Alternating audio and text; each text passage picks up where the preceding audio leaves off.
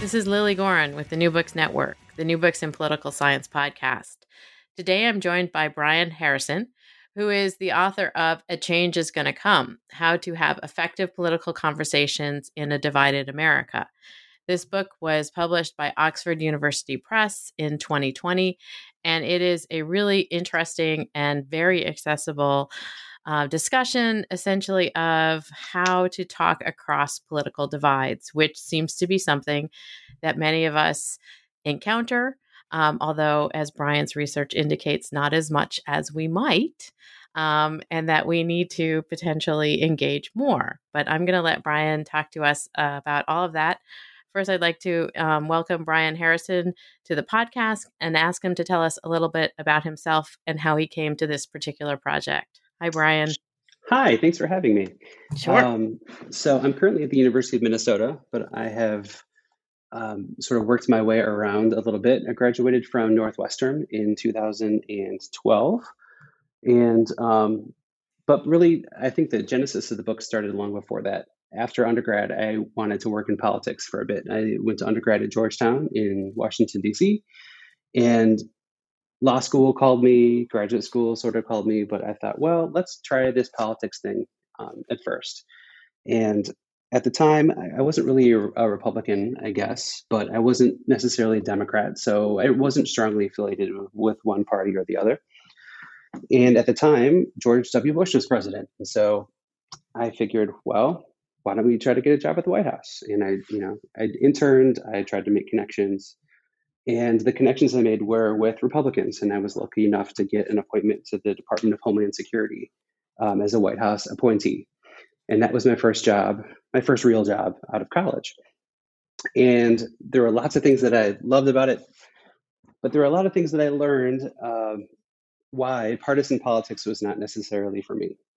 And I talk about that in the first chapter.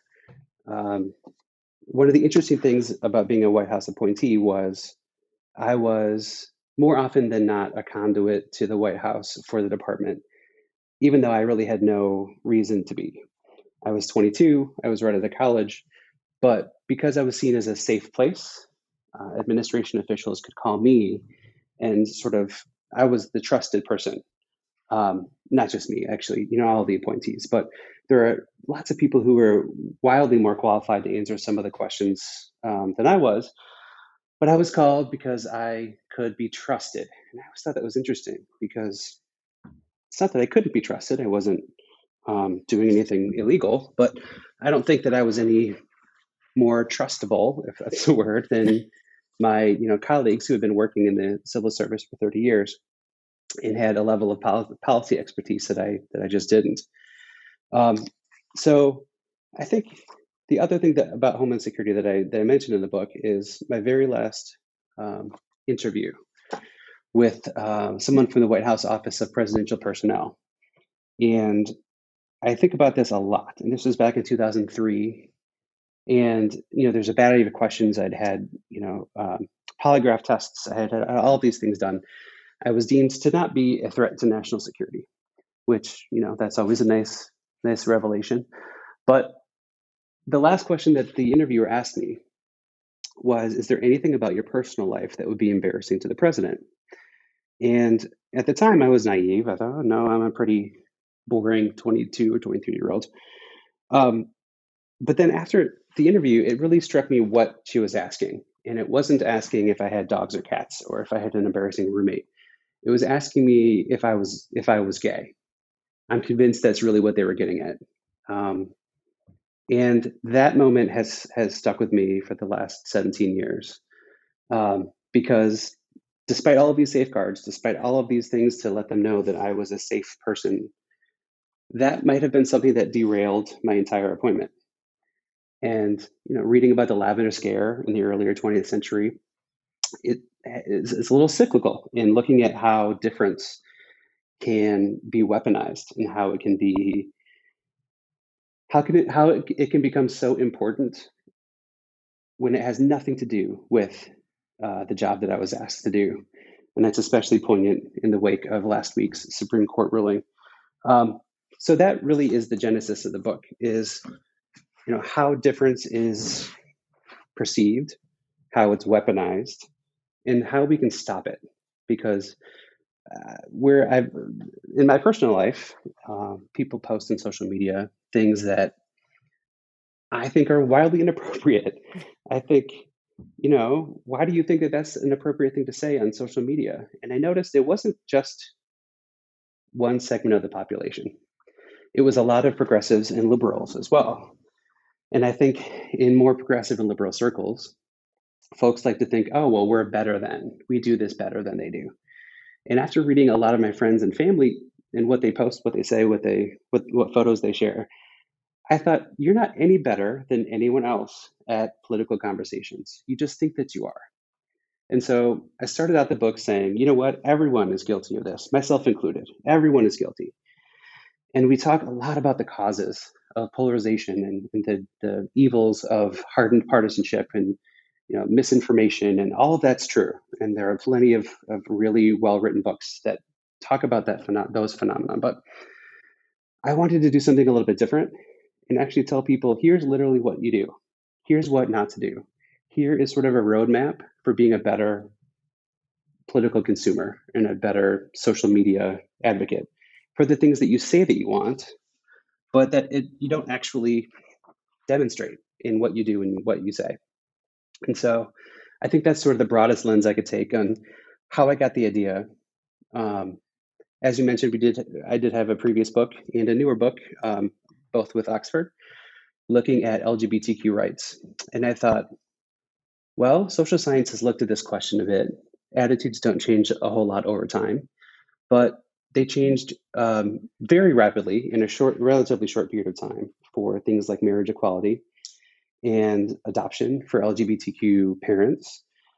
I thought, well, that would be a pretty good backdrop. Let's look at what worked for that movement and the things that went well, the things that were learned, and see what we can extrapolate from those things into a readable, consumable roadmap for how not to be a jerk.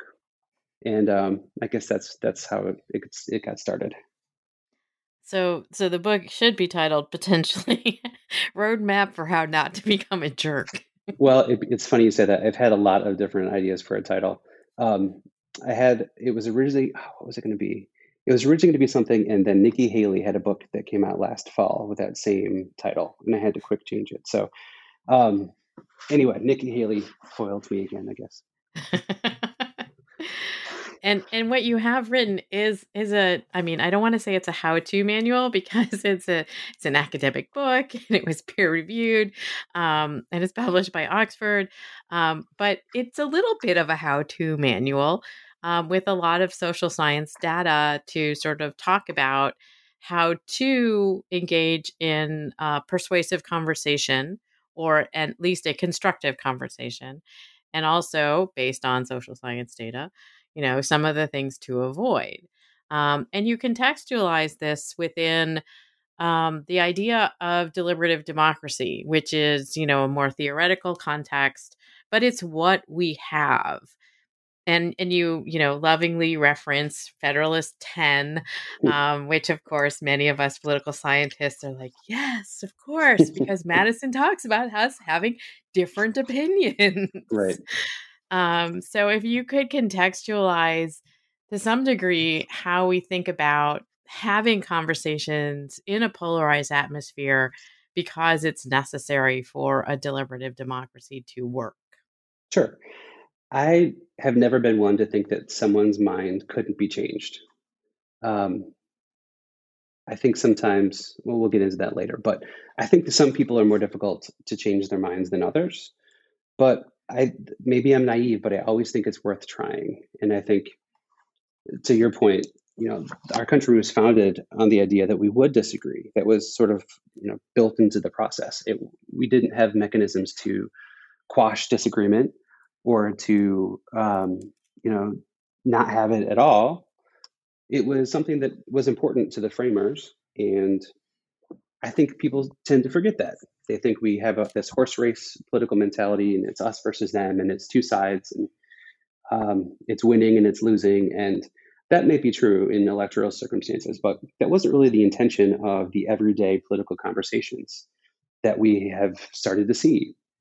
even regular informal conversations between people have started to take on some of those characteristics of being confrontational and us versus them, and I win and you lose. And it's always been that way to some degree, but I think it's gotten so much worse contemporarily that I think it's worth going back to the roots of why we have a country in the first place and why the framers came to this continent in the first place, and what their vision was for what we should be doing and how we can be good stewards of their ideals. Now, we know they're not perfect white men, of course, and that's worth noting always when you get the opportunity. But I think in this instance, they were pretty right on. They said, it is worse to get rid of disagreement than it is to build a way to manage it, and a system of checks and balances and separation of powers to sort of ameliorate the problem of it while still promoting the benefits of disagreement. And so I thought that was a pretty good place to start, to say, look, we're going to disagree. And I'm not saying everyone has to hold hands and think the exact same thing. In fact, there's advantages to having people have diverse viewpoints. But we can disagree better. We don't have to be as vicious and awful and personal and diminutive in our disagreements as we have become. And again, I say this as a perfect hypocrite. I have done this on occasion. I work hard at it because I don't want to be a hypocrite. But it's all of us. I don't know anyone who hasn't engaged in a political conversation they probably wouldn't take back if they could. But I think, like you said, to root it in something that is more than just, hey, everyone, we need to be civil and we need to get along. That really isn't what the book is about. It isn't about kowtowing to someone else's view or being permissive. Sometimes there is a time to stand up and yell and scream and fight for something important. And I think, I live in the Twin Cities, and there's no better example than what has been going on here for the last month or so. It isn't to say that we shouldn't disagree. It really isn't. It's to say that we need to find a way to do it in an everyday context, in a more respectful way, and in a way that encourages dialogue that social science shows actually works. And so that's how I really differentiate this book from a lot of others that I've read along the same lines. From our first academic book, not really criticism, but people would say, I understand your theory. Now, what does that mean? How do I do that in my everyday life? And sometimes the persuasion literature in social psychology is a little dense and it's not super easy to read. And lo and behold, people don't really want to sit around reading really thick, 1,000-page long social science theory books. And I understand.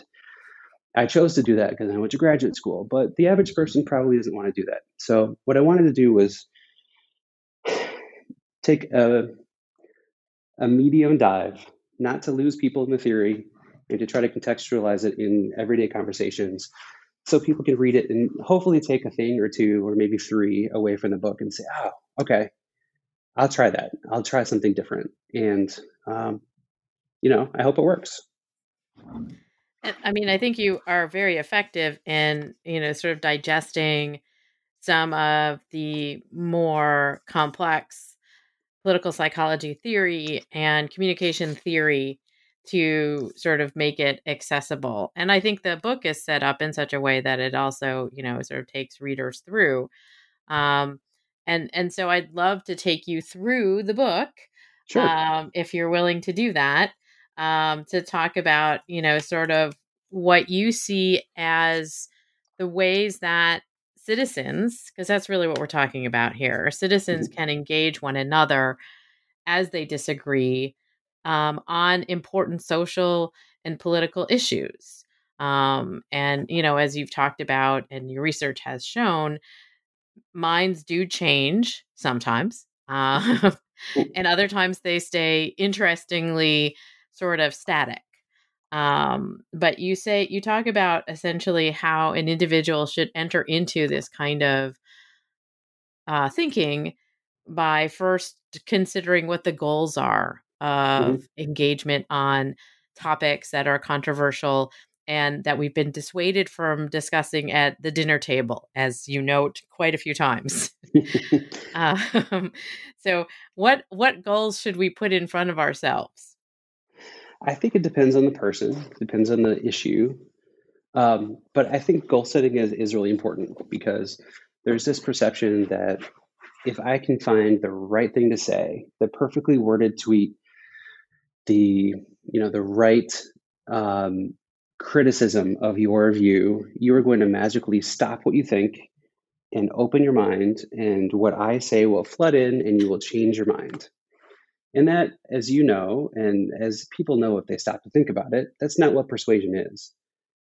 People have attitudes. They collect pieces of information that they read, that they hear, that they watch over a lifetime. And you can't just expect to have one conversation that will change all of those predispositions. So I do talk a bit about that, I think, in chapter 3, to say, well, let's stop and think about what persuasion actually is. What you want to do is you want to change someone's calculus of decision making. If I ask you a question about something, you may have 10 considerations in your head about them. And if I can add a couple more, it might weight those considerations more in my direction than they used to be. Now that feels sort of unsatisfying, but in reality, that's the best you can do. So when it comes to goal setting, I think, at least what I do in my personal life is I think, okay, why am I engaging in this conversation in the first place? I don't want to do it if it's just going to cause trouble. I'm not a troublemaker. Nothing good comes of that. Well, I shouldn't say that. Rarely do good things come from that. But I think, okay, I know what this person thinks. I know what I think. And there's a reason for me to want them to moderate or mediate their view in some way. If there's not, then why are we talking about it? I've never been really a casual political chatter where, people back before COVID, you're sitting in a doctor's office. Oh, yeah, those darn Democrats. I've never really been a casual political person in that way because, well, it's my job.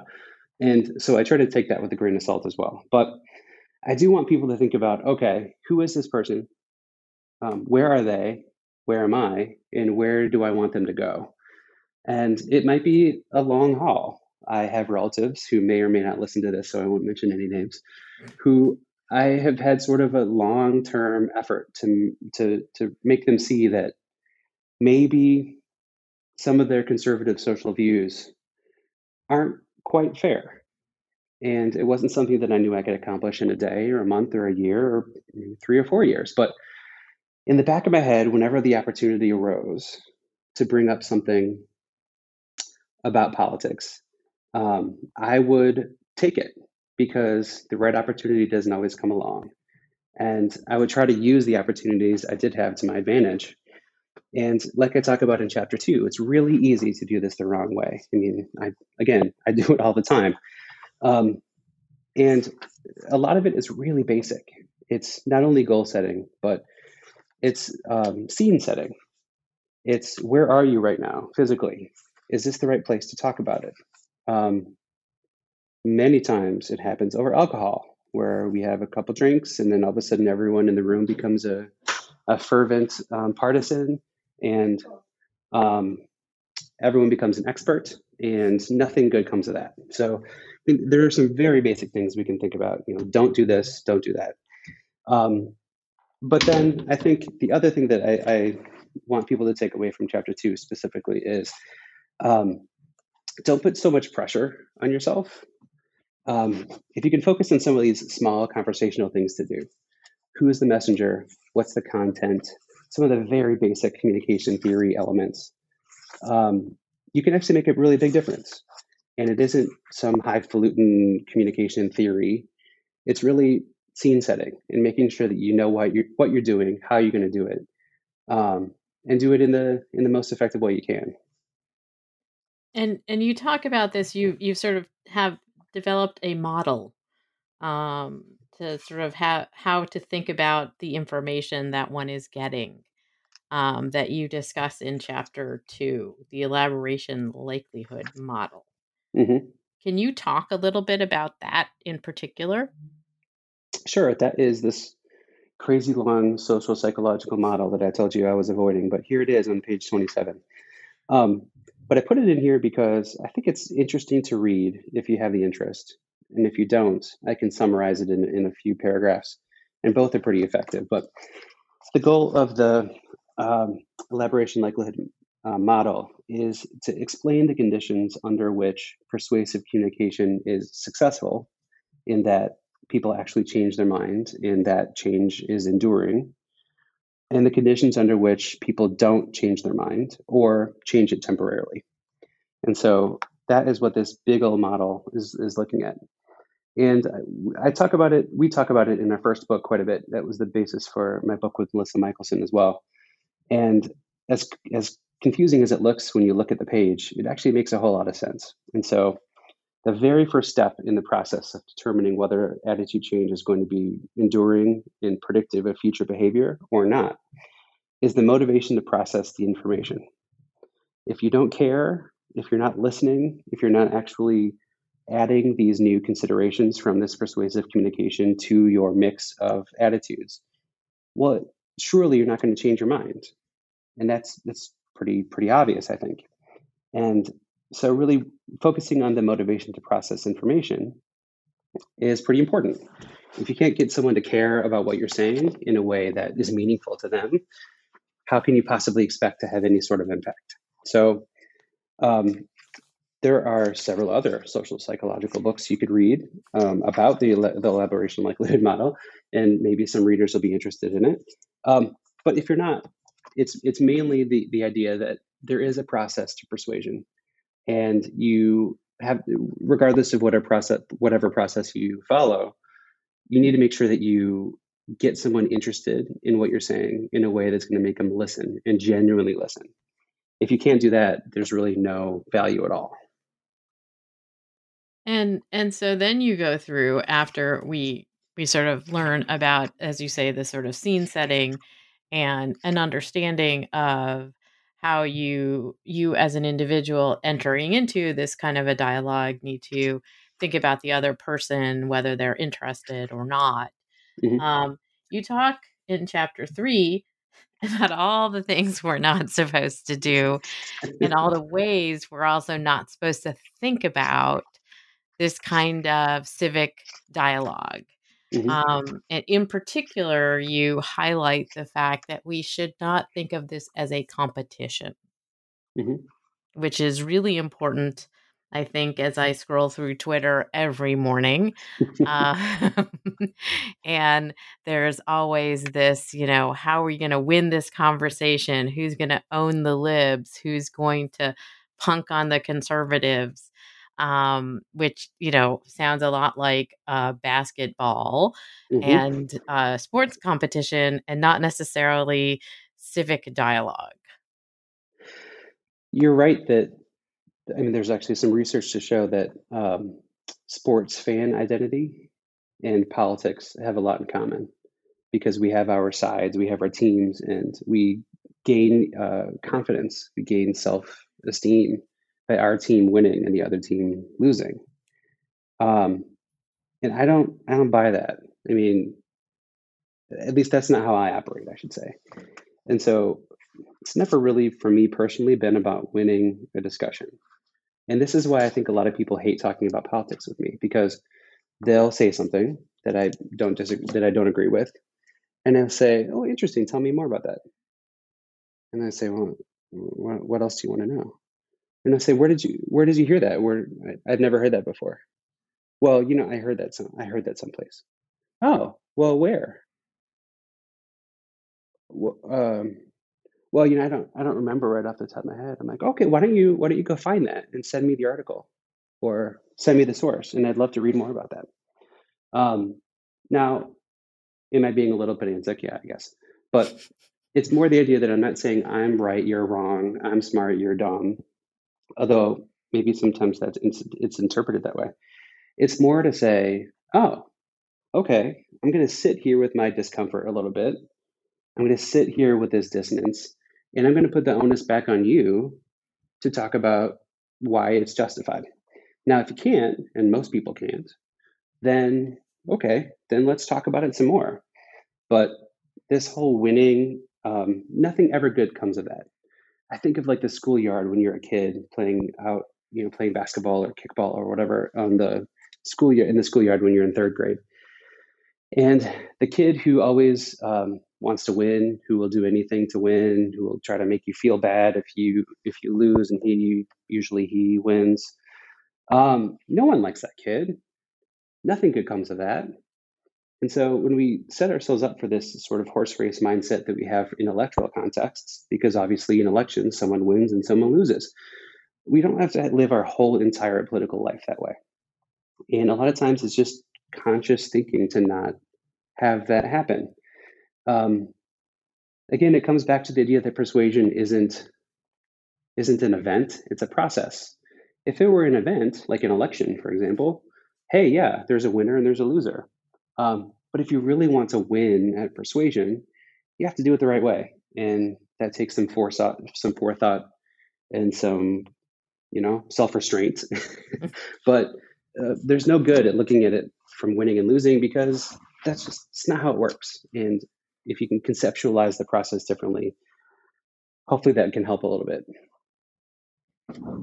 And what are some of the other things that we should not do as we enter into a situation where it's likely that we're disagreeing with somebody and we want to engage fruitfully with sort of a dialogue that may lead to persuasion or may not? So let's assume that we know with whom we're speaking. We know kind of what our goal is, what we want to do. I think there's some really basic interpersonal things. Watch your tone. Show that you're genuinely interested in the conversation, that you're not lecturing, that you're not shaming, which is an emotion that never goes well. It's to make sure that you're in the right situation. Like I said, at a bar on a Saturday night at 10:30 probably isn't the right place to talk about, domestic healthcare policy. And I think the other thing is just to listen. And this is one of the hardest parts, is to listen even when you disagree with someone.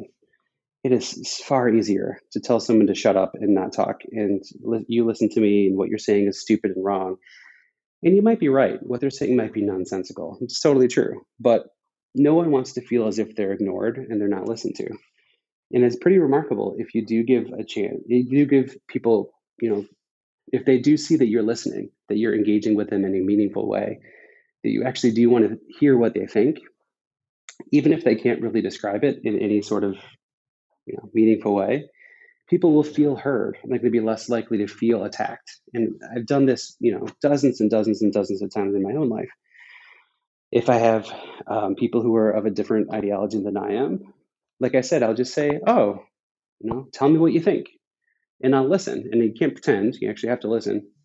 And in my head, I might be thinking some really unflattering things about them and what they're saying. But I don't vocalize them, because again, what good comes of that? But there is this part of interpersonal communication where it has to be two-way. No one feels good about being lectured. No one feels confident in one-way communication. It doesn't tend to work, theoretically or practically. So I think the things, if we're starting with what not to do, don't create a situation where there's a feeling that you're not genuinely engaged in what they're talking about and that you're not actually listening to them. And even fixing those few little things interpersonally can make a huge difference for what's to come.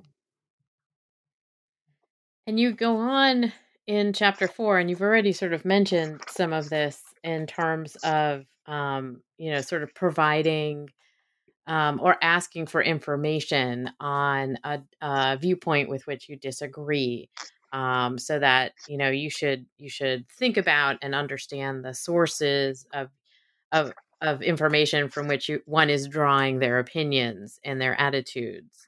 And you talk extensively about the idea of an informed discussion as opposed to one that is, sort of dominated by quick jibes. But this is also where we get into some of the even deeper divisions that, we have seen in terms of questions around expertise. And so can you discuss a bit about this idea of the information itself and how that can contribute to having, civil and potentially fruitful conversations? This was the hardest chapter to write by far. It's also the longest, I think, which is telling. because you're right, information and its validity is more difficult now than it ever seems to have been in the past. I think the way I look at information is I can't, um, and this is really something that I talk about in the conclusion. I can't win everyone over. Um, some early criticism of the book said, well, I'm open minded, but other people aren't. So why should I have to change my behavior when they are being unreasonable? And that is something that my 7-year-old kids say. That's not an adult thing to say, right? You can't control what other people do or think, but you can only control what you do and say and think. And I think information is a prime example of that. Now, if you use reputable sources, if you're not relying on Breitbart or something equally as left leaning, if you can find sources that have journalistic integrity, have some scientific basis to them, bring it to the table. And chapter 4 really talks about the minutia of finding out where someone actually exists on an issue at first before you can try to change where they are. And I think information can be powerful, but on the flip side, it can be a conversation ender too. And this is where I think a lot of the controversy exists. Because like you say, people say, well, what is expertise? You have a PhD in political science, sure, but what do you really know? And I think, oh, okay, I wasted a lot of my life if I hadn't learned anything. But it's again sort of getting some situational awareness about the person and the conversation. And if I come into someone and they disagree with me on something, and I cite a bunch of academic articles, they're going to be like, well, that's I'm not even going to listen to you. That's dumb. If I talk about one of those really fringy outlets that I won't try to name, that probably won't help my cause either. But I have to think of where they are, and I think, okay, if you're left leaning, if you're right leaning, what source of information would you probably tolerate? Would you listen to me if I were to explain it to you? And I think, again, it's not just about the information, it's about the presentation of the information. And a lot of times you give people information and they say, nope, don't believe you. That's just a biased source. And, maybe that's where that conversation stops.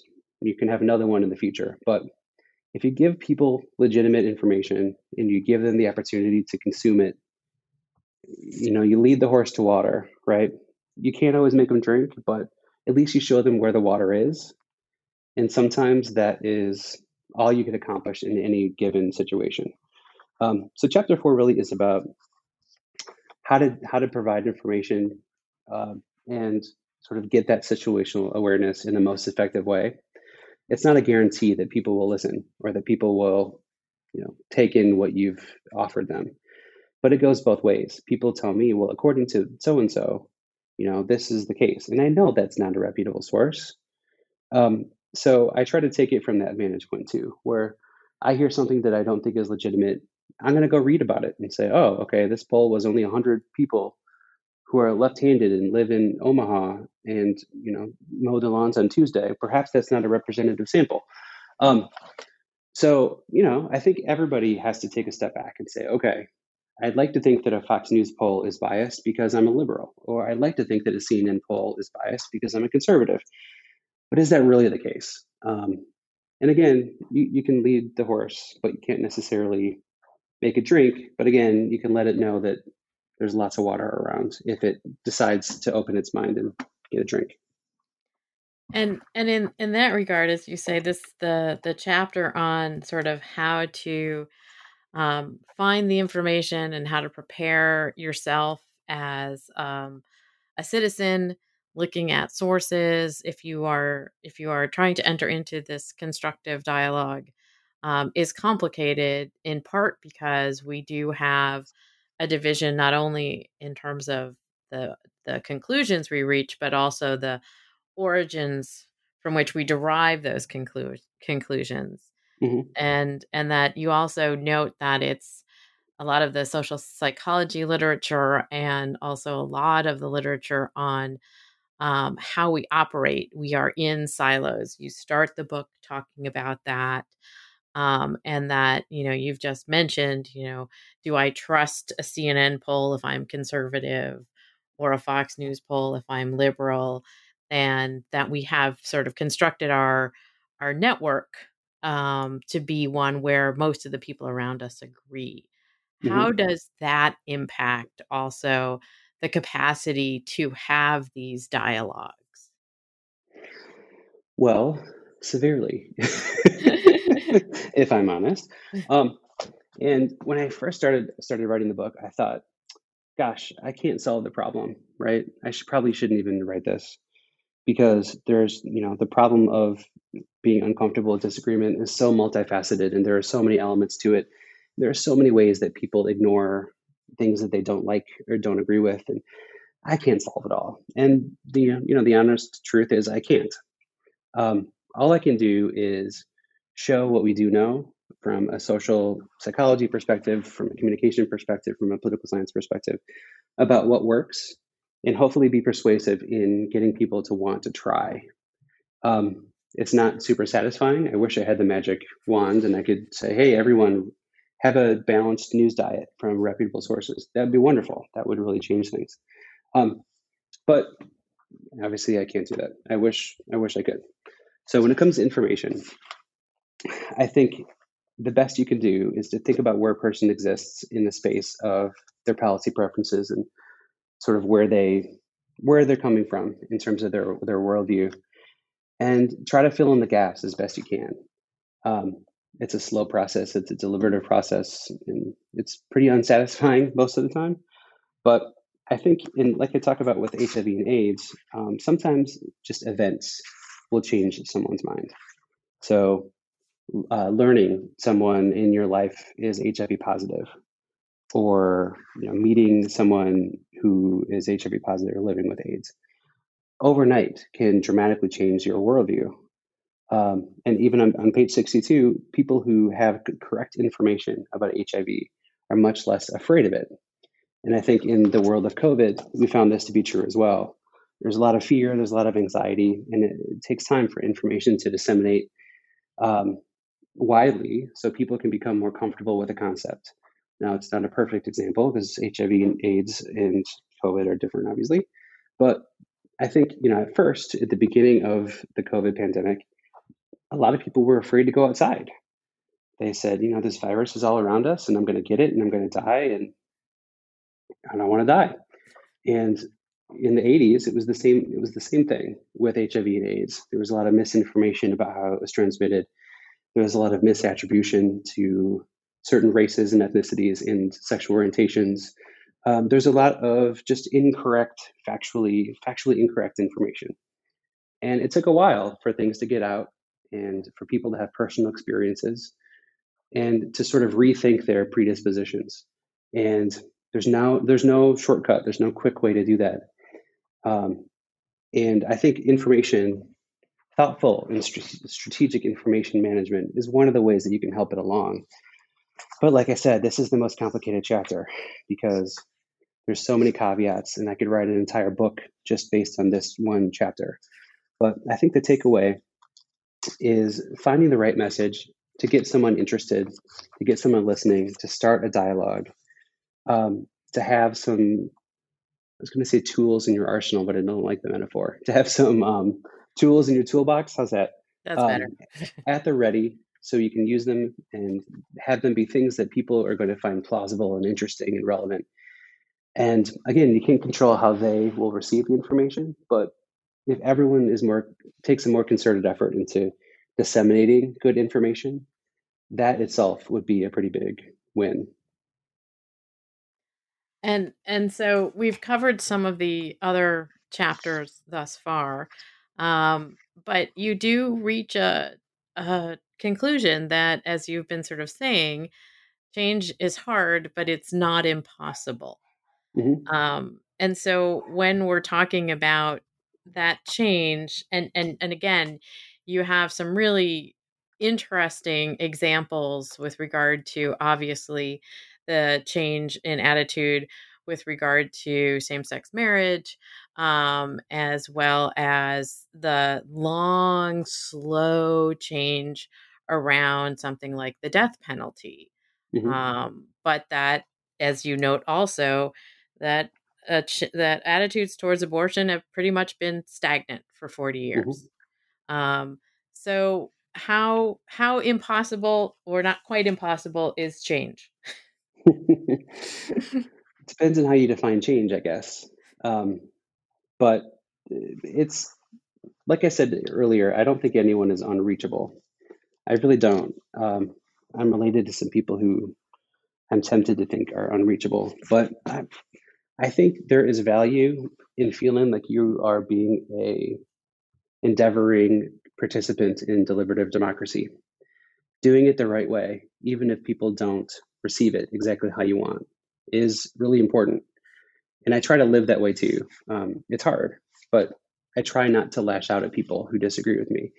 I try not to make a scene and make people feel embarrassed or ashamed of an attitude they hold.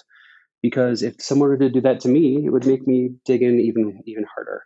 So, like I said, I don't have the perfect answer. Obviously, I've never purported to, but I think in chapters 5 and 6 as well, I look at a few other examples of how attitudes have changed, and a lot of them have been centered around emotion. Transgender rights, for example, is sort of in the midst of that change. A lot of people feel disgusted by the idea of a transgender person. And that is a problem, I should say, an obstacle that gay men had earlier in the 20th century. And while it's not exactly the same story, there are ways to sort of frame things differently to get people to feel differently about issues, not just to think about them differently. So, marriage equality, for example, started out as a legal thing. It started out as, we deserve the same legal rights as you.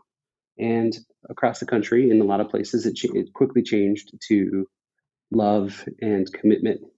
Marriage is this institution that shows that our culture and our society values the relationship between two people who make a commitment to each other. Shouldn't everyone have that same ability? Managing sort of the emotion people feel when they're engaged in a discussion is pretty important. And I think chapter 6 is about shared identity. And that was really the focus of my first book with Melissa. Finding ways to convince others that you are like them in a sort of relevant and salient way is incredibly powerful. And it's really easy to do. It disarms people. It sort of lets their defenses down because it does sort of get past that us versus them, Packers versus Bears mentality. I should say Vikings now that I live in Minnesota. And that saying, hey, look, we disagree in a lot of fundamental ways, but we have this in common. So people like us really should talk about these things.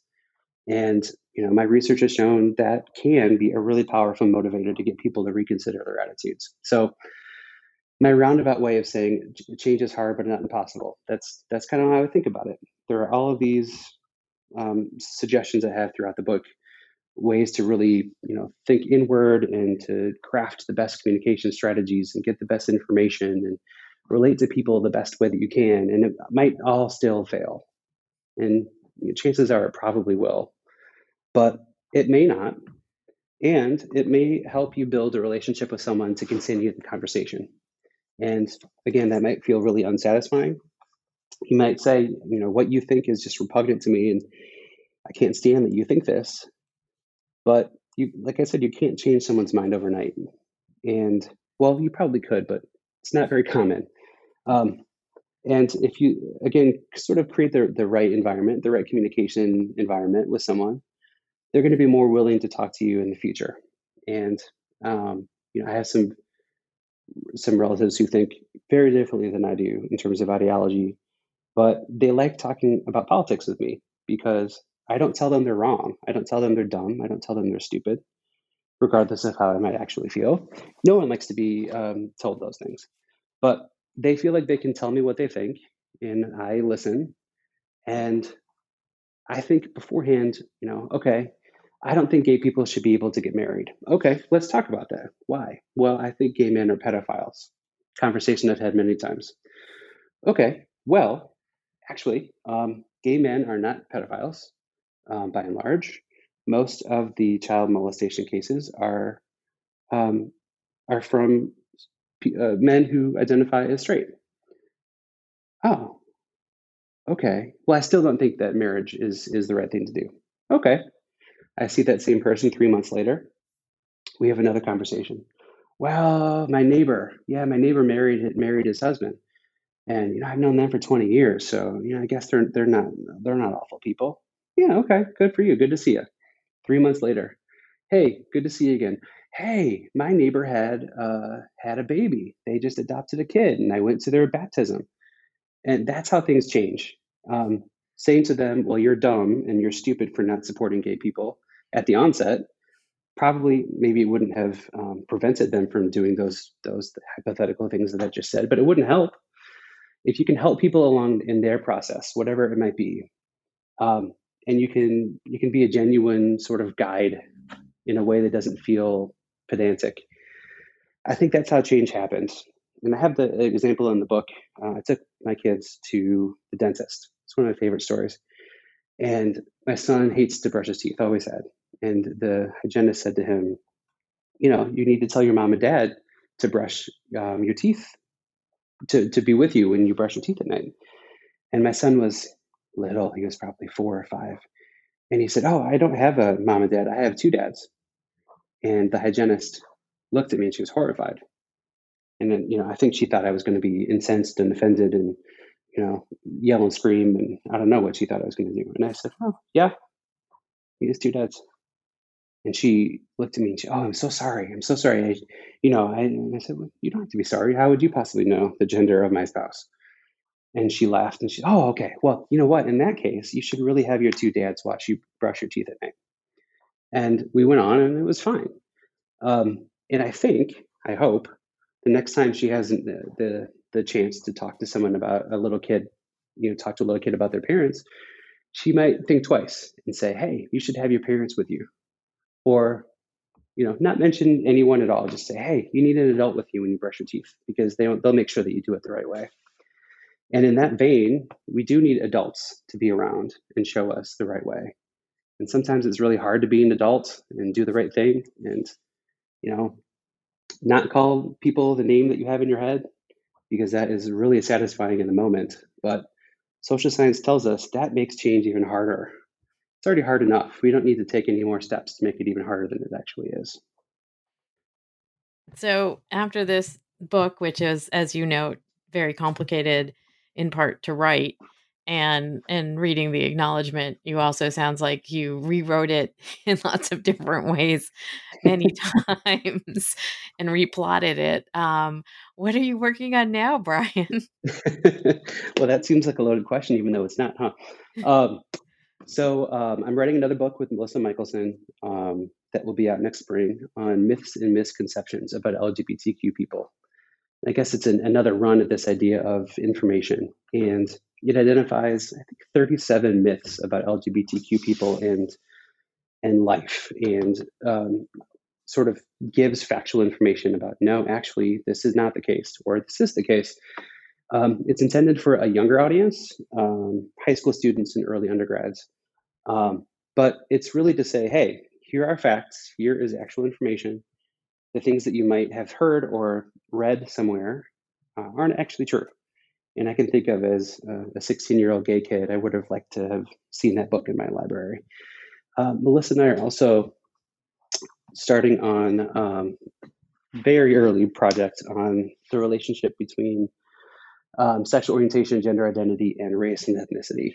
And I don't even know enough about the project to tell you much more than that, but we're looking at ways to maybe tackle some issues around HIV and AIDS discrimination.